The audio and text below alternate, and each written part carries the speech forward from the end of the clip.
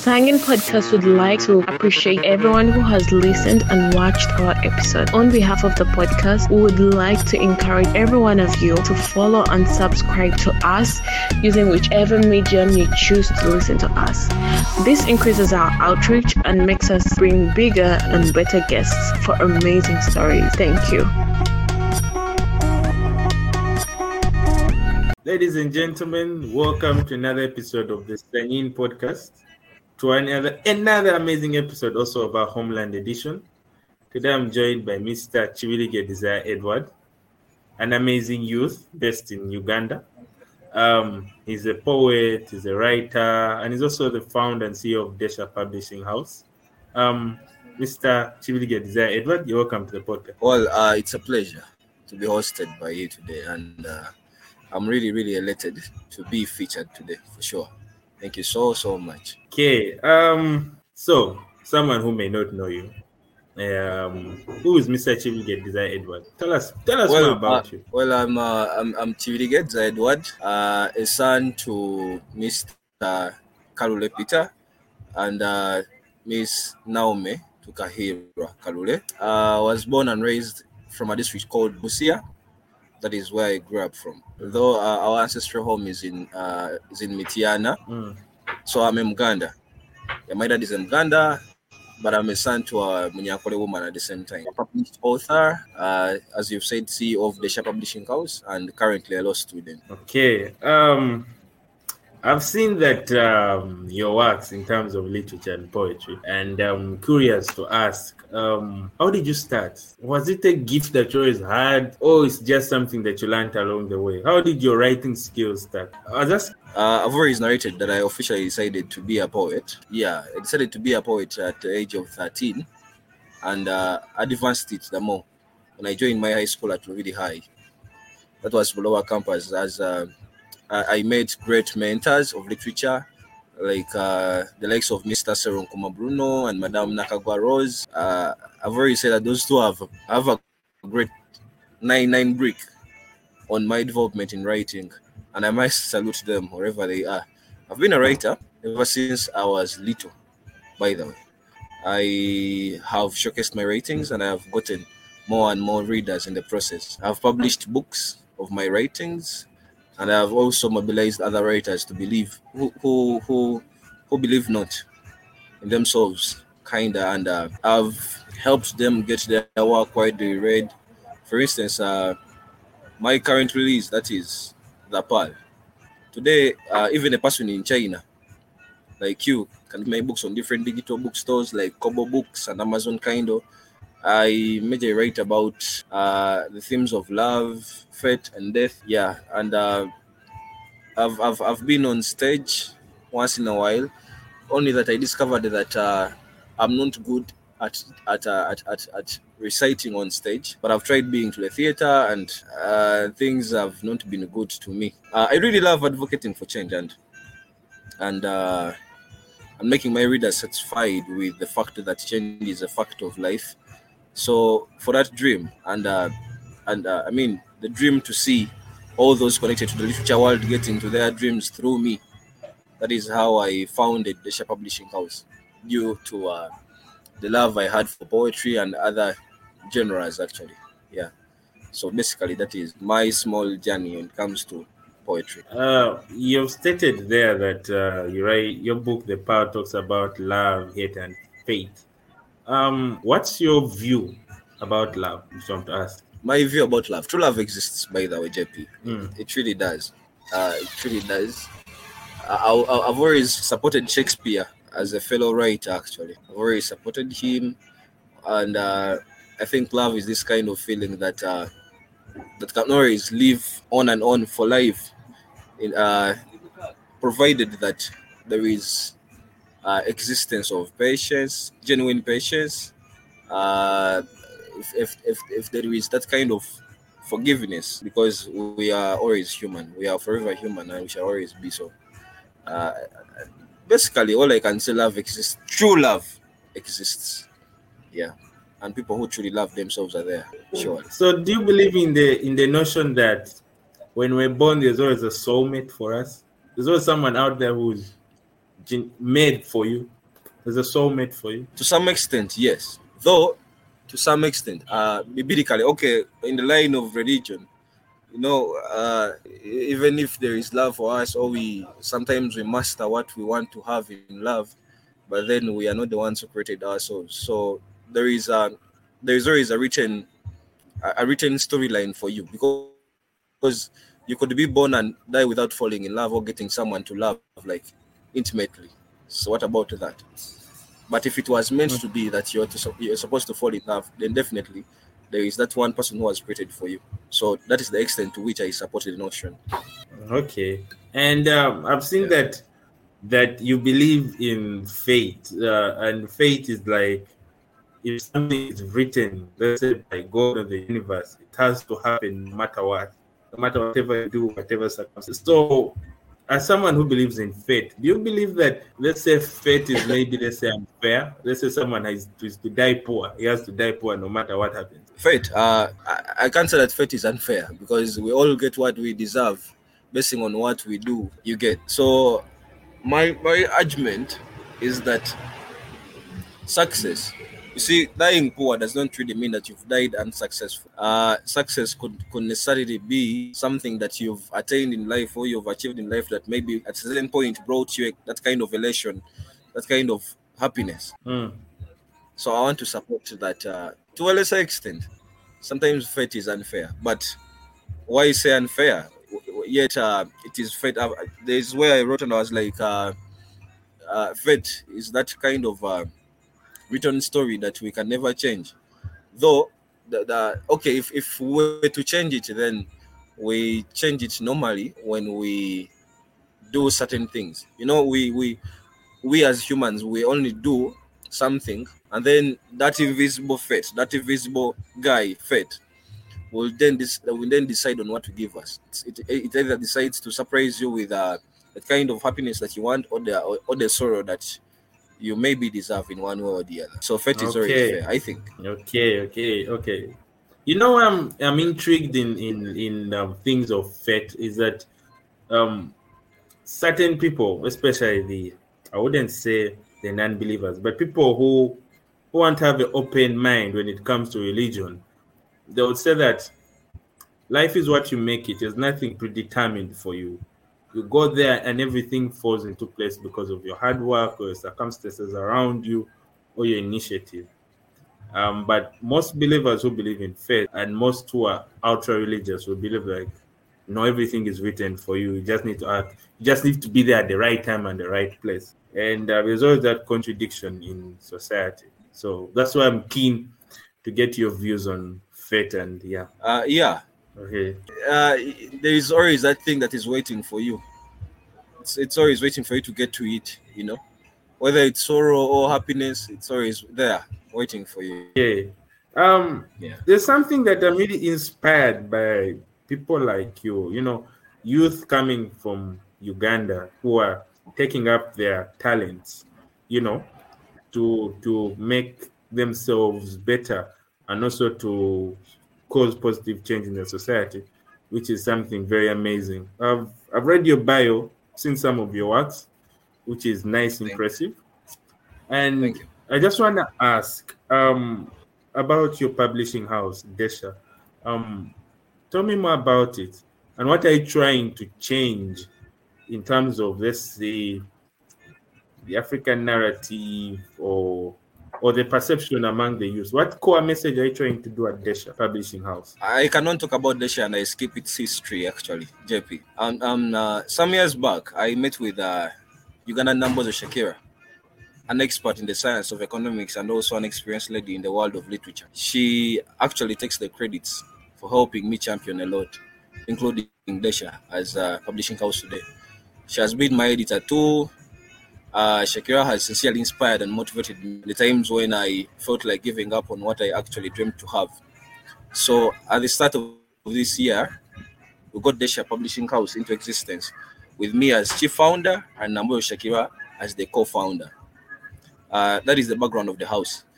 We now have a full team. At Desha, we publish all kinds of genres, and maybe we publish almost all kinds of genres except comic books. We are looking forward to registering several imprints, but currently we have Desha Poetry as the only imprint of Desha Publishing House. We have published one with Ferdinand's masterpiece called, it's titled Crossing the Moon. I don't know whether you've seen it. Yeah. And you've seen it. Yeah, I've seen it. We are having several projects forthcoming in the pipeline, including my own, The Abandoned. We believe that a lot can be changed through the power of a pen, and we also aim at giving platform for those who really feel they don't have what it takes to publish with bigger publishing houses. We give a chance. We are having all kinds of publishing. We are having traditional publishing, we are having self-publishing, and we are having that kind of hybrid publishing also. Currently we are working mostly online, but we are looking forward to starting up offices in the cities of the country, like Mbale and other cities. Amazing. And growing up, there was this notion that if you want to hide something from an African, you have to put it in a book. Do you think your works at Desha, or maybe you as an individual who is an upcoming great writer, do you think that narrative is changing, where Africans are not, that perception Africans don't like reading, and the reading culture and the writing culture among us is not good? Do you think it's changing? Or as you as an accomplished writer, how do you want to change it? Before, when the Muzungu left our country, or our land generally, people were majorly inspired by what used to happen. That kind of colonialism, what, and that is why you come to notice that the classics of that time were basically or about politics and going out of the Muzungu and so on and so forth. And then we brought in these other themes of these satires but on local governments. So by then, people were really inspired to read them more. Africans were inspired to read African literature because of some of such reasons. Now, today, several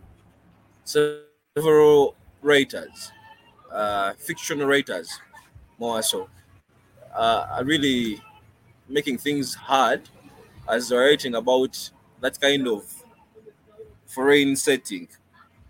And it's really sweet for one to read something that is locally set, a setting from home actually. So I think that one of the ways that we can change that kind of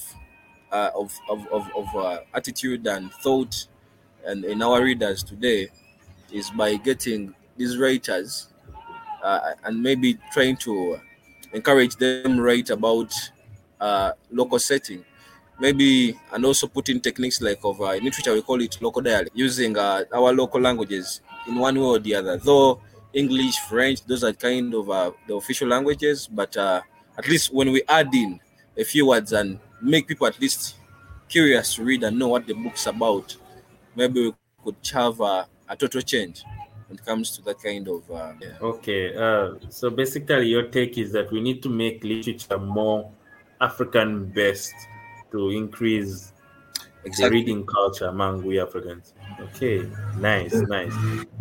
And so another thing about the narrative is, how would you, through your works or through your publishing house, change the African narrative that is usually negative most times? How would you portray the true African narrative, the true African story, to the general public who consume your works? Currently, we are having 2 projects in the pipeline that are locally set, and we are, except my own, there are other 2 that are locally set, and we are offering traditional publishing to them, to these 2 writers. So we want to really get people who are writing about what I've been trying to discuss with you, the locally set books, actually, like the setting in the book, or in the books, these books that we are writing.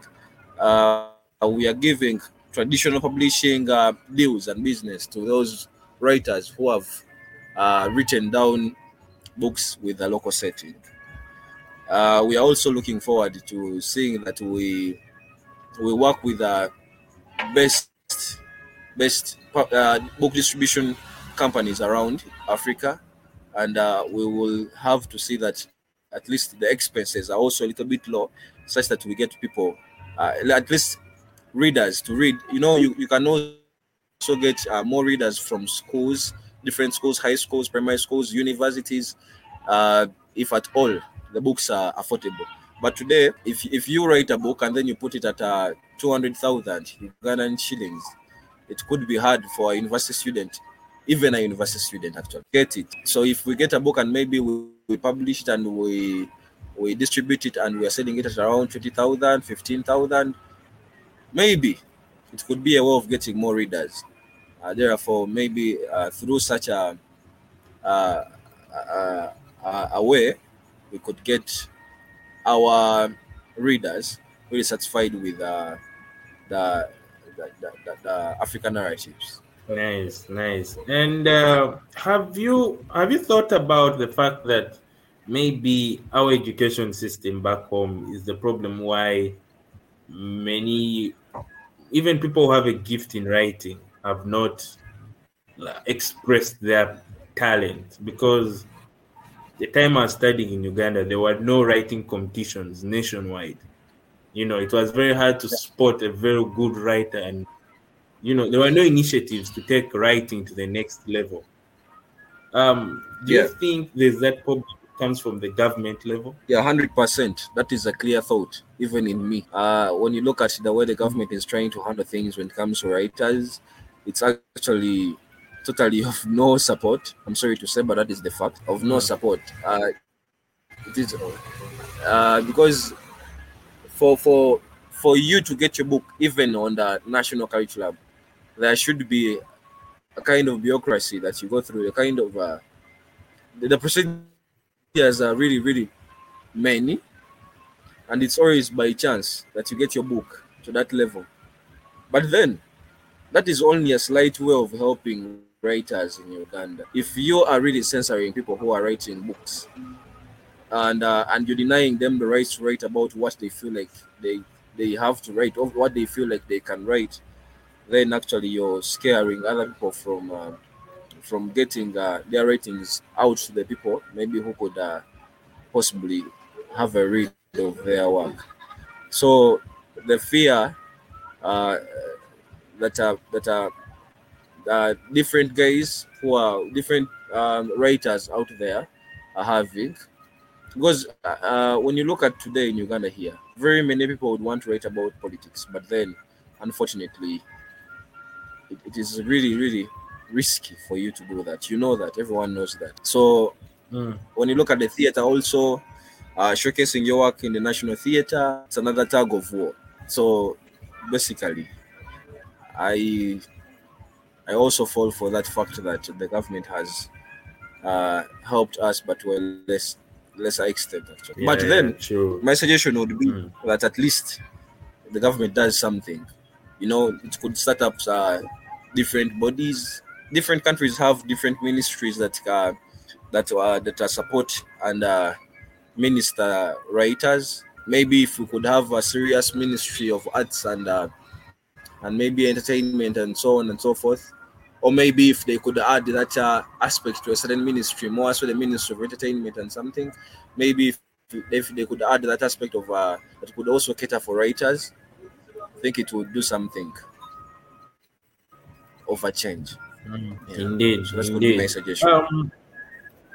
What are those local, I wouldn't say local, I would say, what are those Ugandan or African literature authors or writers that you look up to or that inspire you? The late Chinua Achebe, Wole Soyinka, Ngugi wa Thiong'o, John Ruganda.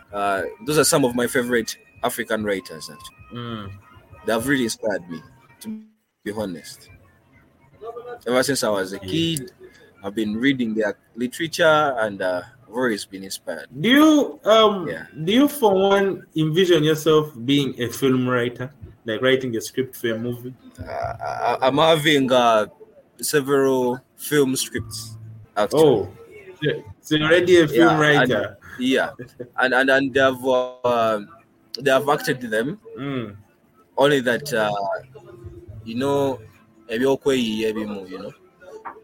it's another hustle to get your movie at the top. But they're there. True. These guys have put their movies on IMBD. They have put their movies on different sites. They have sold them out on compact discs and different sites. They're there. I've written The Country Girl. I've written 40 Days Affair. I've written like four film scripts. Nice. Already. Impressive. And I'm having others. I'm working with a certain film production company around Bali City. Yeah, and maybe and I feel like it's gonna be something really big. Maybe people will get to know that I'm a film script writer maybe through that. Because it's it's a little bit more serious than the past projects. Okay, and I wanted to know through by the chance that maybe you're going far in your career, do you by chance want to start mentoring other writers who have a passion like you? Yes, and actually, I have that saying that I should not wait to die or to inspire other people. I've seen people credit me for being where they are in the writing world. I've also at least put a hand on other people to get published. I've also mentored 2 girls. When it comes to writing, I've taught them how to write, even if they have not gone for literature in school. And today I'm having a published nurse, a published author who is a nurse, and the other is also looking forward to getting published. So I'm looking forward to inspiring more and also trying to nurture more. But I'll not wait to be bigger than what I am today to inspire and nurture others. I always do that. Indeed. And then my final question on your writing career would be, initially I heard that you were making a magazine. Tell me about it. Well, yes. The magazine project has been there ever since I think it was July. But currently we are done compiling it. We are getting done with the editing, and then we shall go for the for the designing, and then we publish it around December something. I think in the second week of December we shall be releasing it. It's called the Hidden Brain Magazine, and we have featured several guys who we feel like could inspire different youths out there and different kind of people out there. We have featured bankers, successful bankers. We have featured successful actors, artists. We have featured prominent guys when it comes to law and other sectors. And we're also looking forward to releasing the Hidden Brain Magazine each and every year. Nice. And where can one access it once it's published? We shall be letting everyone know, but we shall also put there the soft copies, but it will be, I think we shall put them at different outlets, supermarkets, what. We shall find ways of, when it comes to distributing a magazine, it's also not easy, but we wanted to pattern with the New Vision or the Daily Monitor, such that we get our magazine distributed by them. Nice. My final question to you would be, obviously I've seen from our conversation and from what I've read about you that you're really progressing in your career, in your writing, even in your study as a law student, and the fact that you already created something for your own, a publishing house, you're writing film scripts, you're really going far. And when I'm talking to you right now, both of us are among the youth of Uganda, and Uganda has the youngest population in the world. What would be your message to the youth of Uganda? You can. My dad has always told me that I'll first say it in Uganda, maybe then we'll translate it to English. si buli kyewenganga okuggusa kigguka naye ate si tosobola kuggusa kintu nga tokyeŋŋanze. Not that everything you face to solve gets solved, but you can never solve something without facing it. The youth out there who is on this podcast, I'm advising you to one, if you have a dream, then work for it. Consistency matters a lot. Without consistency, you can never make it. And then we should avoid letting other people reflect their fears on us, because it will also delay progress, or if not, it will cancel each and everything that we are dreaming to achieve in life. And also, we should try to be productive in whatever we do. We should try to be productive and have that kind of belief. We should also be patriots. We should love our country. We should love our country. By all means, we should love our country, because we are Ugandans, and if you have the love for the country, then you'll have that kind of mindset that at least if I fail to get the whole world know me, at least let me get Uganda know me positively, not negatively. And they should believe that everything is possible. It only takes time. Change needs time to make. Yeah. Nice. Mr. Kibirige Desire Edward, thank you for coming to our podcast. Right, it's been a nice conversation. We shall link your works in the description below, and look forward to hearing more from you. And definitely, when your magazine is out, don't forget to hook us up. Thank you so much for coming. Sure. Thank you too for hosting me. It's been a pleasure. I'm honored, actually. Thank you so much, JP.